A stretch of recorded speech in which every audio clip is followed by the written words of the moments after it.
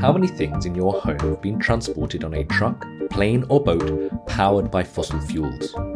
When, where and how is the electricity that keeps your lights on being generated?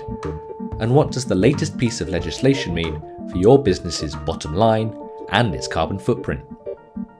Everything we do relies on having energy available, and the growing impact of catastrophic climate change means our world needs to change faster than ever so that the energy we use is free of greenhouse gas emissions by 2050, less than 3 decades away. In 2016, Foresight Climate and Energy was launched to help break down the silos of our carbon-based economy and connect the dots of the energy transition. Now we're launching What Matters, a podcast all about reaching net zero in the most practical and affordable way.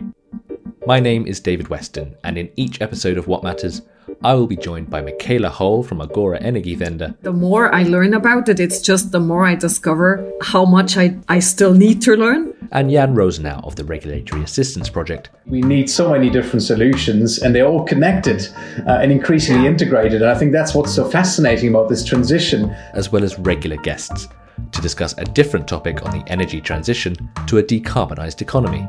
The What Matters podcast from Foresight Climate and Energy. Coming soon.